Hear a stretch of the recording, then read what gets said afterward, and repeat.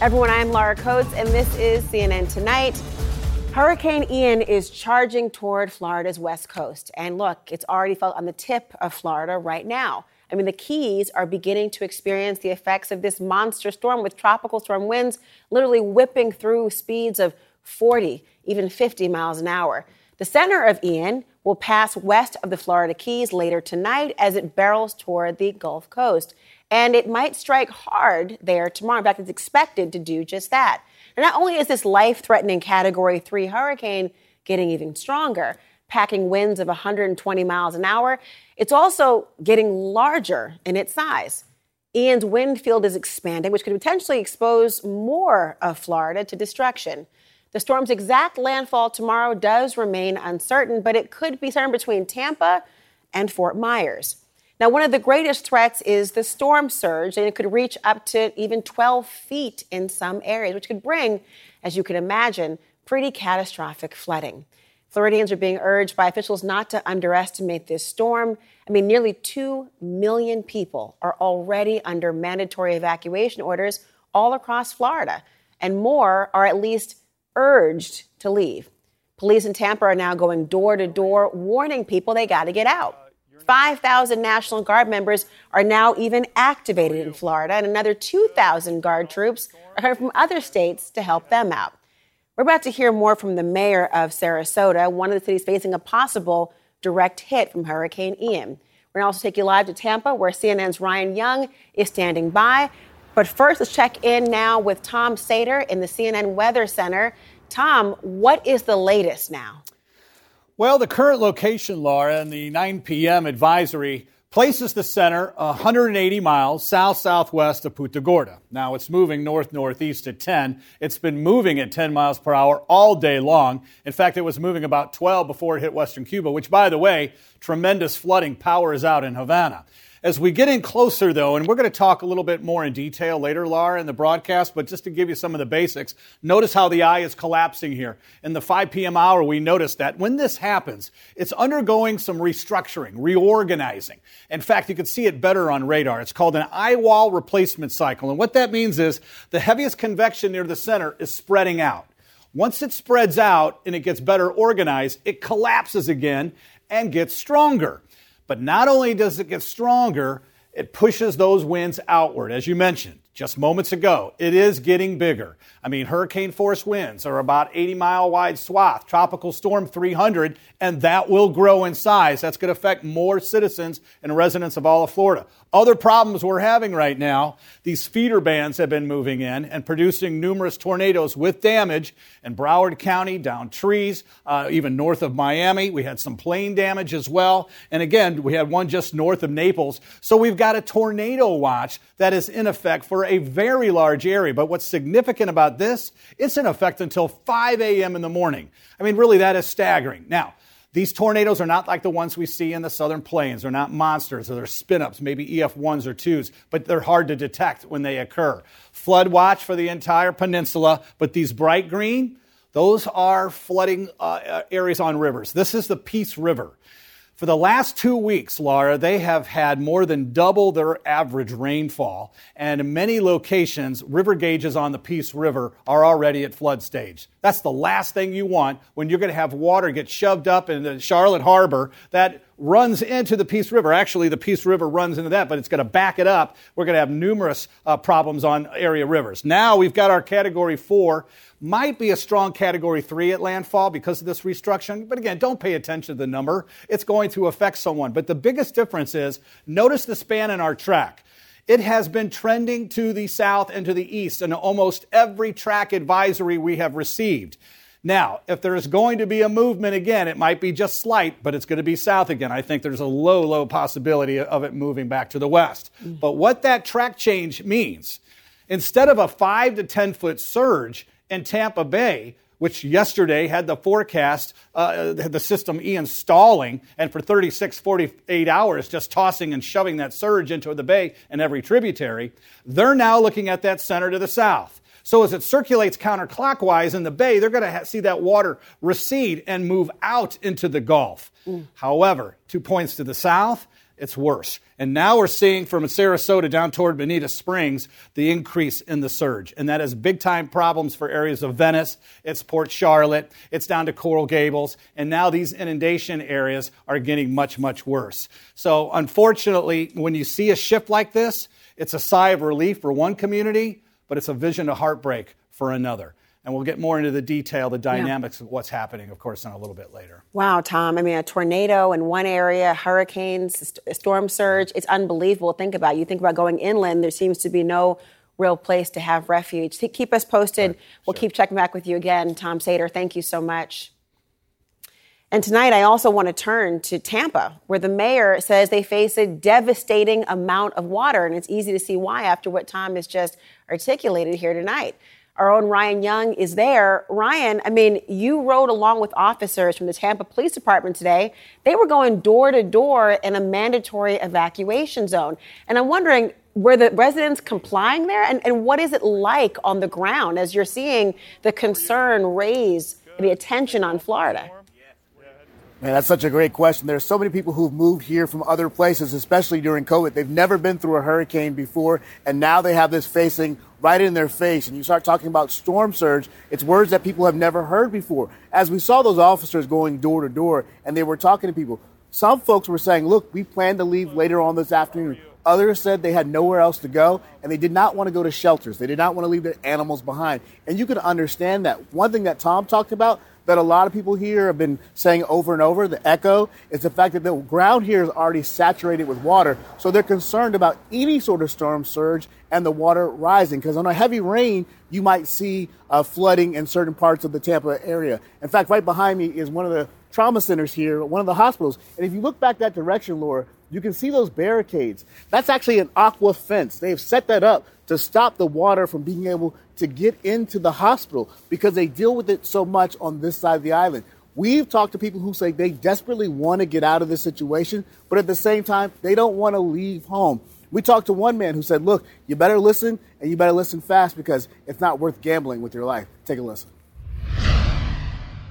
I'm not a very good gambler, and it's a bit of a gamble if you don't take it seriously. Yeah, so you can understand the sandbag operations here stopped at 2 o'clock. Laura, we've been out there for several days now watching this. People getting in line for 2 and 3 hours to get sand and leave with 10 bags, and that's all they get. Neighbors have also been sharing their sand with each other because they want to barricade their doors not to let water in. And as you know already from other situations, you don't want to be driving in water, and that's one of the big concerns. The mayor, the police chief, the fire chief all made that very clear today. Please don't drive in water because obviously even 3 feet of water can take your car away. It's pretty unbelievable, Ryan, to think about the lines. Please be safe down there and hearing about what everyone's going through. And again, not everyone having a place to go, particularly not wanting to go to the shelters in the area. I want to go to Sarasota County now, where more than 150,000 people, think about that. They're under mandatory evacuation orders. Just 2 hours ago, water to the barrier islands of the city of Sarasota was turned off to protect the distribution system and resources as the area is bracing for what will be, they believe, widespread flooding. Joining me now is the mayor of Sarasota, Eric Arroyo. Mayor, thank you for joining us this evening. You know, this wasn't supposed to happen to your city, but Florida was obviously already under a watch. You have no water in the city. It's been preemptively been shut off, but the bridges to the Barrier Islands have also now been closed. I'm wondering, Mayor, how are you feeling about all the preparations thus far? Will it be enough? You know, our main priority at the city of Sarasota is the safety of our residents. We called the local state of emergency and we activated what we like to call Emergency Operations Center. Meaning we have all the staff necessary for any type of disaster on call. We evacuated Zone A, which is the barrier islands and people living on boats and mobile homes. And we started closely monitoring the situation last week. We received full briefings 3 times a day. Our utilities department has made sure that our generators are up and running and ready to go. Public Works began clearing out storm drains last week, and we have fortified many of our city buildings. Our fuel farms are in operation, ready to go. Florida Power and Light has been has been staged here in town just since yesterday. Thousands of people. We have, we're ready to redirect traffic, and most of the residents are heeding the warning that it's unsafe to be in the barrier islands. To me, I love this city. I went to high school here, and it's truly just amazing. It's catastrophic. It's terrible what has occurred, and the fact that we are in this position.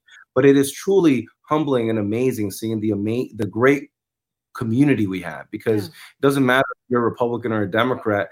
In these times, neighbors are coming over, talking to other neighbors and trying to take care of them. And we're all in this together. Like there is that understanding here, which is pretty humbling. And Florida is not alone. I mean, the whole nation's watching to see what's going to happen and hoping the best for your community and all across Florida as well. I do wonder, you said most people are heeding the warnings to leave.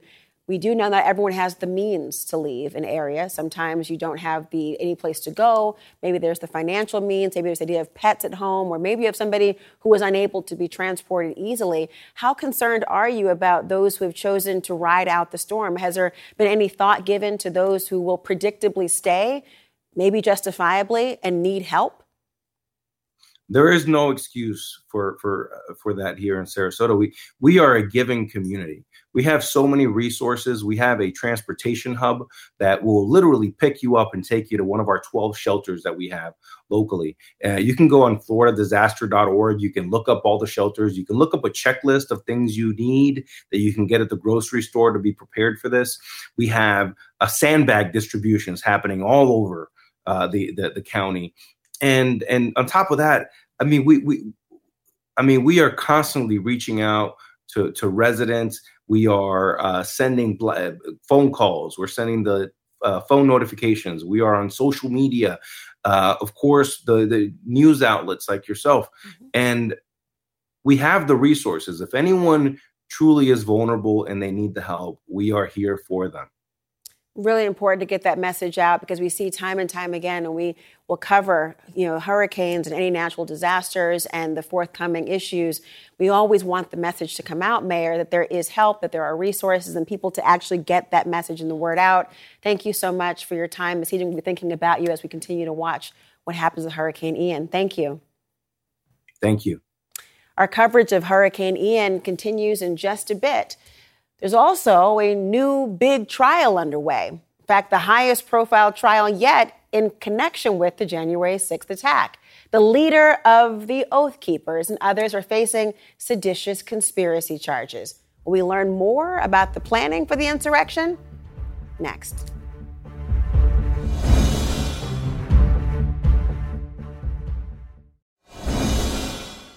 Well, it's jury selection time in one of the highest profile trials yet to come from the January 6th Capitol attack. And it's underway as, well, the day has gone on.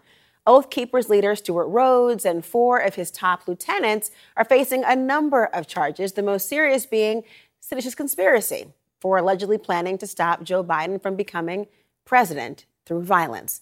It'll be the first time in over a decade the DOJ has prosecuted Americans for sedition, a charge that previously was leveled against Islamic terrorists and Puerto Rican nationalists.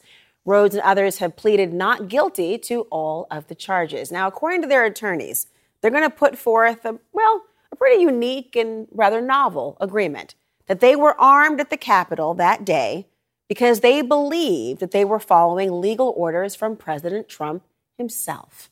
Alyssa Farah Griffin, former Trump White House communications, is here, along with Nick Ackerman, former U.S. attorney for the SDNY. I'm going to shorten that for you. And also Scott Jennings, former special assistant to President George W. Bush. They're all here right now. Look, I'm going to do a little bit of a voir dire for you for a second, because I've seen the voir dire form, and you're from Kentucky, the voir dire form, however you want to pronounce those words, voir dire, whatever. Either way, I have no idea what Either way, we're talking about the questions you want to ask a juror to figure out, can they be impartial? And I just want to put up for the screen for a moment. Here are some of the questions that they were asked already, trying to figure out how much they knew about something. Let's put that screen up for everyone. One of them is whether you had voted in 2020. One was how exposed you had been to those videos for January 6th. Did you tune in to the January 6th news coverage, including the day it actually happened? And also, have you been exposed to the hearings? Essentially trying to get at how much do you know? What do you think about this particular trial? I mean, this is a very big one. It's pretty important to look at, not a very well-tested area of the law. I think this is a slam dunk for the government. Really? Yes. They've got 3 cooperating witnesses, which is absolutely unusual in any kind of a conspiracy case to have that many cooperators. And then on top of it, they're all corroborated by these text messages that were on Signal, emails on Proton, all encrypted email messages, which only could come to light because these cooperators provided them to the government. I mean, as a prosecutor, if I had 1 cooperator and lots of corroboration, I got a good shot. 2, I've got a great shot. But 3, forget it. They've got 3 people who are going to be able to testify here, and they're all corroborated by contemporaneous messages that basically show that their intent was to overthrow the government, to stop the peaceful transfer of power, to bring arms into the D.C. area, and essentially try and stop the vote count in the Congress. Here's the one flaw, though. I mean, it's almost like dating sometimes, right? Who you are matched up on paper looks great, right? I mean, I'm married now, so I don't know what you're talking about. But the idea of being matched up on paper, but then there's the monkey wrench in the plans, and that is they don't have Trump, right? They don't have him to specifically say that, yes, you were following my orders, which seems to be the continuous hurdle that we see in the court of public opinion and the actual hearings to this date. Do you think that's an issue? It may be. What I'm fascinated by, though, is this tack that these defendants are taking, where they're basically saying, we actually thought we were following the lawful directions of the former president because they thought that he was going to use the Insurrection Act. Now, the Insurrection Act exists to halt insurrections. So the kind of absurdity and how far we are through the looking glass that they were committing an insurrection on U.S. Capitol soil, thinking that they would be able to hide behind that law. I can't really predict where this is going to go legally, but I do think it speaks to just how co-opted some of these people were by fringe conspiracy theories that just took hold and inspired these people to organize, to be there, and to go to the lengths that they did. Is that enough, do you think?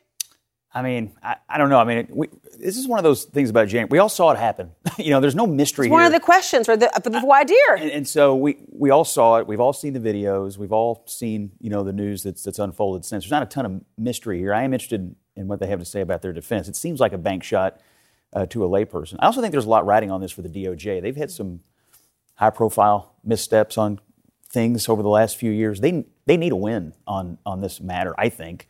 Some would say democracy needs a win. Well, yeah, I mean, this defense is total nonsense. Yeah. First of all, the Insurrection Act allows the president to get the U.S. armed forces out there. That's what President Eisenhower did in Little Rock to desegregate the schools. You don't pick guys off the street or people off the street who have an opinion to put them into the armed forces under the Insurrection Act. Secondly, if you look at the emails and the text messages there, I mean, they're all contrary to this defense. Right out of the box, November 3rd, Stuart Rhodes is talking about the fact that they have no choice but to actually undertake a civil war. And he goes on talking about a civil war. And he also says in another message, we have no political or legal leg to stand on. But we've got to go out there and do what we're going to do. That's a good receipt. We don't have anything, but let's try anyway, but you right? can see what the cross-examination here would be devastating on him.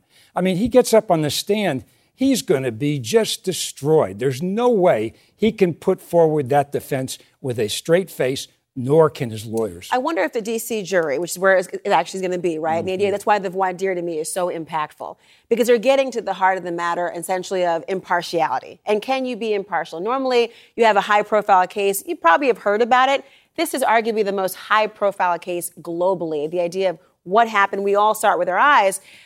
There will be the talking point politically that because of the jurisdiction that this is in, that'll be thought to be, as you talk about a slam dunk or a bank shot, that this is politics all over again. Is that a winning argument? No, because, we know that more than 20 million people have seen the January 6th hearings. We know the day of January 6th, tens of millions of people tuned in. Americans across the board have seen it. You're not going to find somebody who's unaware of the facts that took place that day. So I think that, the impartiality argument, you can still be an impartial juror and recognize history as it took place. But also I want to underscore, This case shows why a former president toying with invoking the Insurrection Act is so dangerous.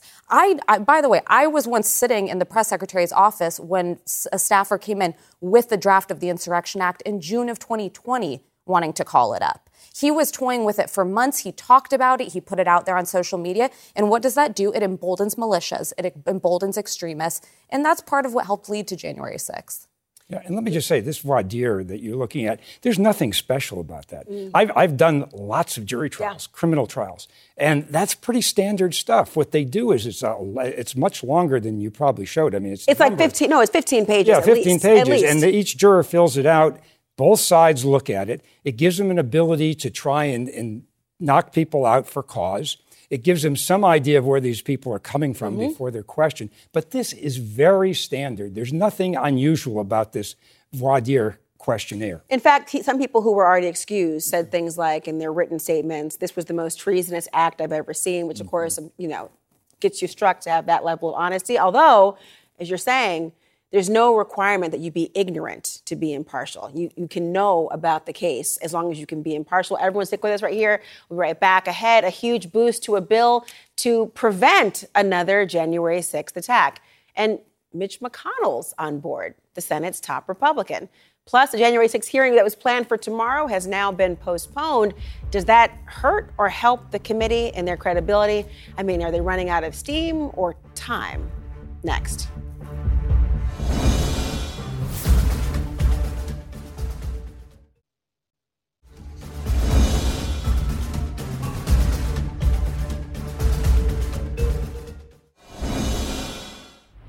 Well, there's been a major boost tonight for efforts to avoid a repeat of the legislative chaos in Congress that happened on January 6th.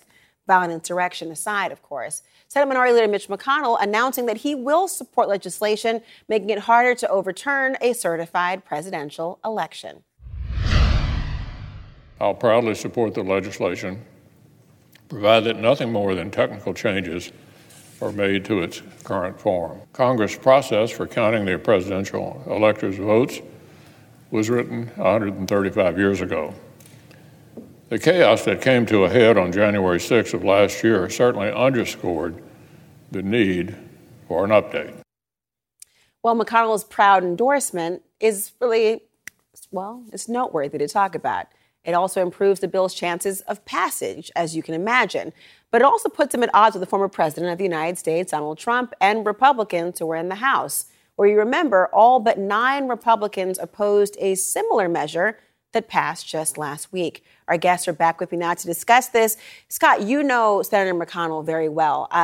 What does this signify to you that he is willing to proudly support it if there's no technical or only technical changes actually made? Yeah, I think he thinks this is right over the target in terms of the appropriate response to January 6th. There was an initial movement by Democrats to totally overhaul, federal election laws and try to federalize the elections. They opposed that.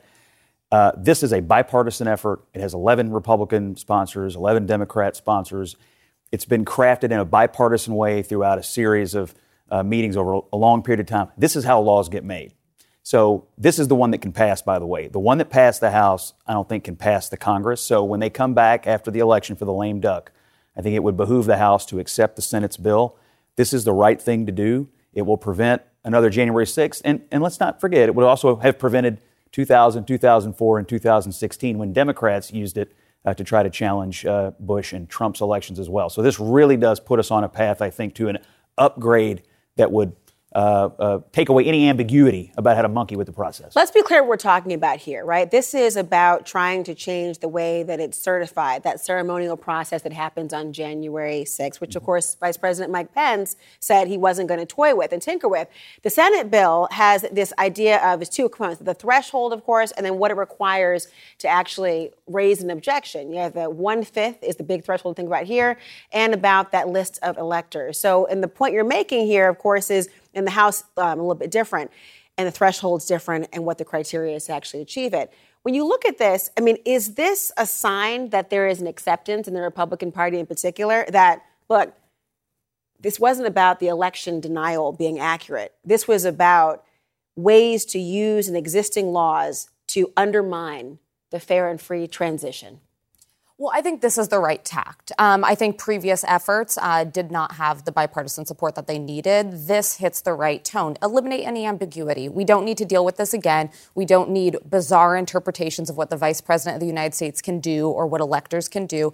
This makes it crystal clear. I'm confident it will pass in the lame duck, and it's the right thing to do. The thing on this bill, if I may, too, that is the real issue is right now, one congressman and one senator can join forces and throw this whole thing into chaos. And for any reason, right? There's not a lot of criteria as to what they need to raise as a problem. Or for a stupid reason. Right. I mean, basically. And all. Yeah. Mm-hmm. And so this, in the Senate bill, a fifth of the body would be required. So you couldn't get one gadfly finding one gadfly and doing something. To me, that means if there was an issue with the election, if something legitimate happened, you would have to go then get buy-in from more than just a couple of crackpots. And I think that's the real critical matter here. But let me ask you this politically, because it seems to me if this happened 6 months ago or even a year ago, that this would have been a harder thing for Mitch McConnell to accept. But now you've got Donald Trump basically wounded in the sense that he's got this situation with the classified information in the search warrant. He's got the New York Attorney General's complaint against him. He's got an investigation by the Department of Justice into him. He's got the Georgia investigation. Don't you think that, Mitch McConnell sort of takes the pulse of the Senate, his caucus, and hasn't that pulse, doesn't this indicate something in terms of Trump's influence in the Senate and maybe the Republican Party? It's an interesting question. I actually think it has more to do with getting the cake out of the oven at the right time. They don't ever pull things out half-baked. That's a recipe for your bill getting defeated in the Senate. The way he let this thing work was not unlike the way he let the infrastructure bill come together. He laid in the background. You had bipartisan groups of negotiators. Both Schumer and McConnell support this, but they weren't front and center necessarily hammering it out. So they let their workhorses work on it in the background. And then when it was ready to come out of the oven, they pulled it out, and now they've got plenty of buy-in to pass the bill. So I think timing is everything in passing bills in the Senate. This came out at the right time. The issues you raise about Trump, I don't think are unimportant. I just think it has more to do with when it was ready, as opposed to bringing it out too early. Speaking of Trump, and my mouth is watering, I now want cake. Thank you so much. But sorry about that. Speaking of timing, though, speaking of Trump, tomorrow was supposed to be the January 6th hearing, right? Where last one was July 21st.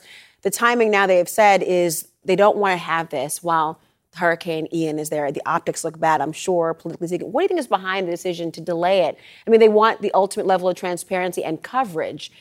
Are they losing out or missing out, or are they running out of steam in the eyes of the public to do this?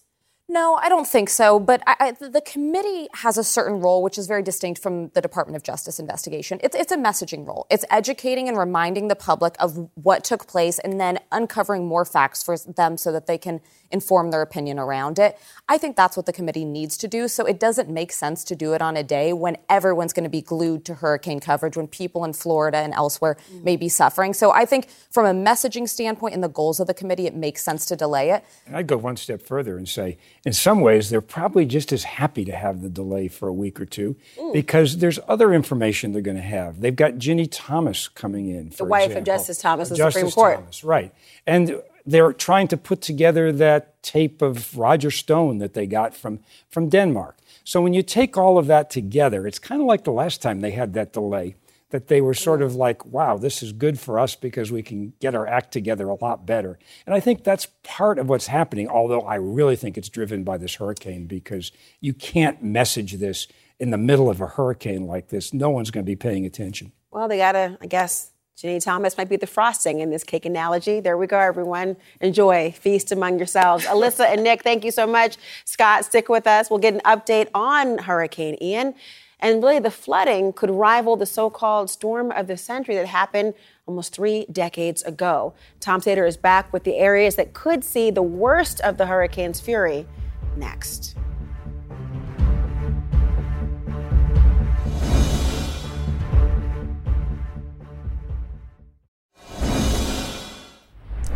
Well, we're tracking Hurricane Ian this hour as Florida is bracing for what could be a once-in-a-century storm.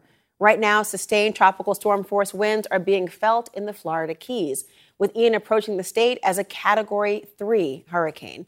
Now, over 2.5 million people are being asked or being told to leave, and they're bracing for potentially life-threatening storm surge. Storm surge is here. Let's talk with Tom Sater in the CNN Weather Center. Tom, what is the latest that's happening right now?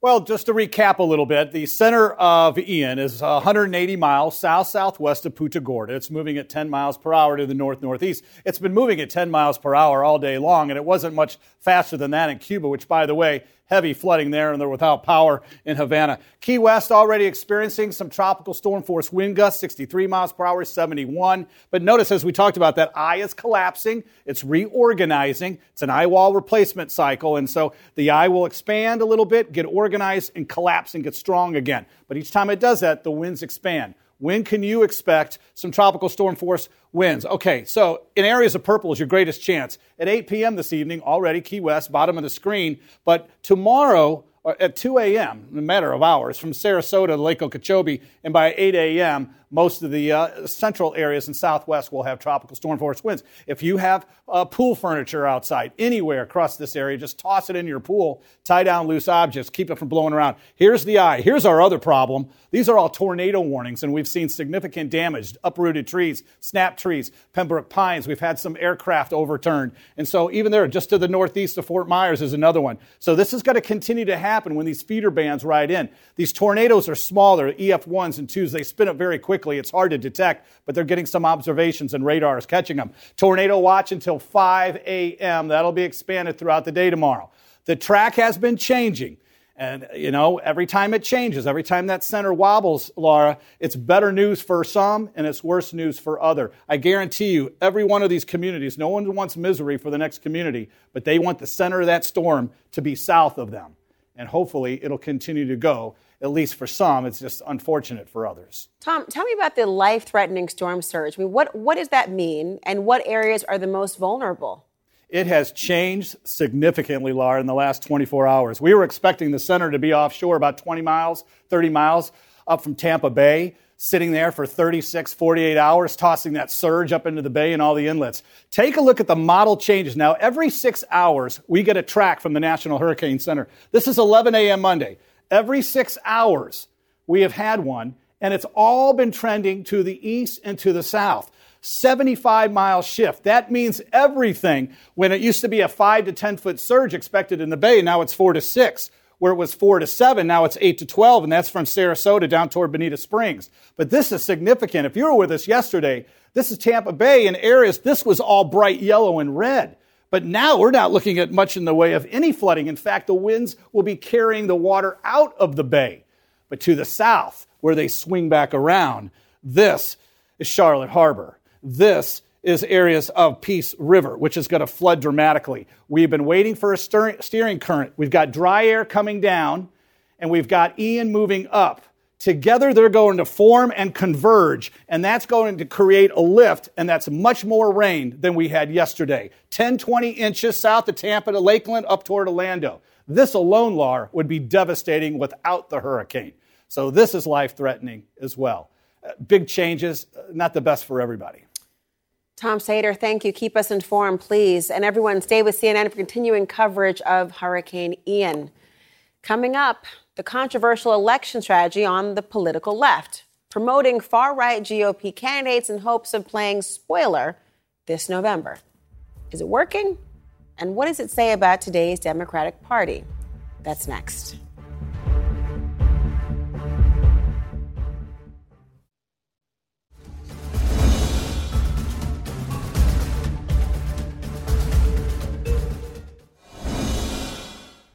All right, so Democrats made quite a hefty and, risky gamble back in this year's primaries, spending millions to boost far-right candidates to the GOP nomination with the hopes of easily defeating them this coming November. Well, now, it appears to be paying off. In Maryland and Pennsylvania, Democratic candidates for governor hold a double-digit lead over their election-denying opponents, while in Illinois, incumbent Democratic Governor J.B. Pritzker also heavily favored to win. Joining me now, Harry Enton, CNN senior data reporter, and Paul Begala, Democratic strategist, and Scott Jennings is back with us as well. Talk to me about this gamble. Paul, you've been pretty critical about this idea of funding these sort of far-right extremist candidates with the hopes of being able to win later down the road. Why a problem to you? Well, first, it has worked in the past, and I was for it in the past. One of my heroes, Harry Reid, did that in 2010. He helped Sharon Angle, who he thought was pretty extreme. He got reelected, most comfortable reelection he ever had. So I'm not per se against it. I'm against it now. This is not 2010 or 2012 when Democrats did it and succeeded. We have the president, our nation's leader, but my party's leader, saying that the MAGA extremists are semi-fascist. I think he's right. If that's true, then you can't undermine that argument by backing some MAGA extremists in some states. It breeds cynicism. By the way, the MAGA extremists and Mr. Trump are doing the job for us. They're nominating plenty of knuckleheads without Democrats messing around in this. I just think it's playing with fire, and I don't like it. I don't think they need to do it. Who's getting burned? Well, I agree with Paul. I think that it's cynical. It's hypocritical. I think it makes Biden look weak. I mean, if he's the head of the Democratic Party and he's telling us on the one hand how dangerous these folks are, on the other hand, his committees of his party are spending $50 million plus on it. I mean, it makes him look weak. They don't listen to him, like they don't take him seriously, or like he's just being another politician in Washington, D.C. So I think it hurts him. Some of these people are out of their races at this point. I mean, tactically, it looks like it's going to pay off in a few races. I don't know if it's going to pay off everywhere. But I think Biden's, if he runs for re-election, his core argument, he made it in the Big Red speech the other night, these people are dangerous, ultra MAGA, fascist, dividing the country, dangerous. And yet, his party is spending money on the very people that he says are literally destroying America. What does that make him? What does that make his argument look like in 2024? Well, I'll tell you what the DCCC chairman, Sean Maloney, had to say on NBC's Meet the Press to explain in part why they're doing it. Listen. Absolutely not. Did we put party over country? My job is to win elections for the Democrats, and I take that seriously because the moral imperative is keeping the gavel out of the hands of Kevin McCarthy, who would have overturned the results of the election. I mean, this is happening not only, obviously, in the governor's races and also in congressional races as well. I mean, this is happening in places like New Hampshire, all around, very key states that have a big deal in the 2024 and going forward. What are you hearing? Yeah, I mean, New Hampshire, right? Don Baldick, who I don't know where exactly he stands on the 2020 election at this point. He was an election denier. Then he claimed he wasn't. Now I think he's sort of kind of come back to it. You look at the polling there, University of New Hampshire had a poll that came out. Maggie Hassan, the Democratic incumbent there with a clear lead. It's not double digits, but it's close there. It's an 8-point lead, as you see on that screen right there. Chuck Morse, who was backed by Chris Sununu, the incumbent Republican governor in that state, would have vastly preferred, in fact, did endorse Chuck Morse. But now Don Baldick is the nominee. He's trailing in that race. And I guess the argument that would be made if you're a Democrat is, look, that's one additional seat that's not on the table. This is a tight race for control, not just of the House, but of the Senate as well. And as Sean Patrick Maloney said, look, my job is to elect Democrats. That's the job that Democrats want. They want to ensure they have a Chuck Schumer as majority leader. They want whoever would be the Speaker of the House if it's not Nancy Pelosi. That's the job. So, I mean, is this the idea here, the end justifies the means? And you talk about, you supported it before. The arguments I often hear people say before this has been Democrats, they don't play the right game. They've got the Republicans who are more cohesive. They're playing dirty, they think the Republicans are, and they talk about that. And why are the Democrats so concerned with the moral high ground? Do you think it's seeding that in an effective way? I think there's political problems with it more than moral problems. But the moral problem is some of them might win. Some of them probably will win. And that's playing with fire. It's not the same as the very nice lady in Delaware, Christine O'Donnell, who had to deny that she was a witch when she ran in 2010, and Chris Coons, the Democrat, beat her when Biden became vice president. Who among us hasn't had to deny that was just an eccentric. Every now and then. She wasn't a threat to the Constitution the way some of these extreme MAGA people are. And I love Sean. The office next to him in the White House, I love him. But I think all of us are giving the Democrats too much credit for success here. The truth is, you try to monkey around the other side's primary, you're probably going to mess it up or probably not have very much effect. Republicans are perfectly capable of picking crazy people without my help. But they're doing it all across the country. I actually think it was determinative in New Hampshire because I think the last minute investment that the Schumer super PAC made there, I mean, they spent like $5 million to get Baldick over the line. Morse had some institutional support in the state. I think he was tracking ahead. I really do think it was determinative. It was a race that was decided by just a percentage point. I just got to add, though, when I hear witches, I think of Harry and Wizards. So that's You looked right in my eye and said witches. I don't know what to say. Maybe it was an Angelica Houston throwback in some point in time. The show was called The Witches. Roald Dahl. Sure. All right. Thank you. Yeah. I almost had a blank stare over here. But either way, thinking about. Too young. Oh, are we? Oh, well, the witch might come out now on that comment. We'll talk about that next, about the Harry Enton, Paul Begala, Scott Jennings. I promise you, it's not quite October. No witches will come out anytime soon. Thanks for watching. Don Lemon Tonight starts right now. Quality sleep is essential, and that's why the Sleep Number Smart Bed is designed for your ever-evolving sleep needs. So you can choose what's right for you whenever you like. Need a bed that's firmer or softer on either side? Helps you sleep at a comfortable temperature. Quiets their snores. Sleep Number does that. Sleep better together. J.D. Power ranks Sleep Number #1 in customer satisfaction with mattresses purchased in-store. And now, save 50% on Sleep Number limited edition smart beds for a limited time. For J.D. Power 2023 award information, visit jdpower.com/awards. Only at Sleep Number stores or sleepnumber.com. I'm Dr. Sanjay Gupta, host of the Chasing Life podcast. In honor of our 10th season, we want to hear from you. Leave us a message at 470-396-0832 and tell us how you chase life. It could be used on an upcoming episode.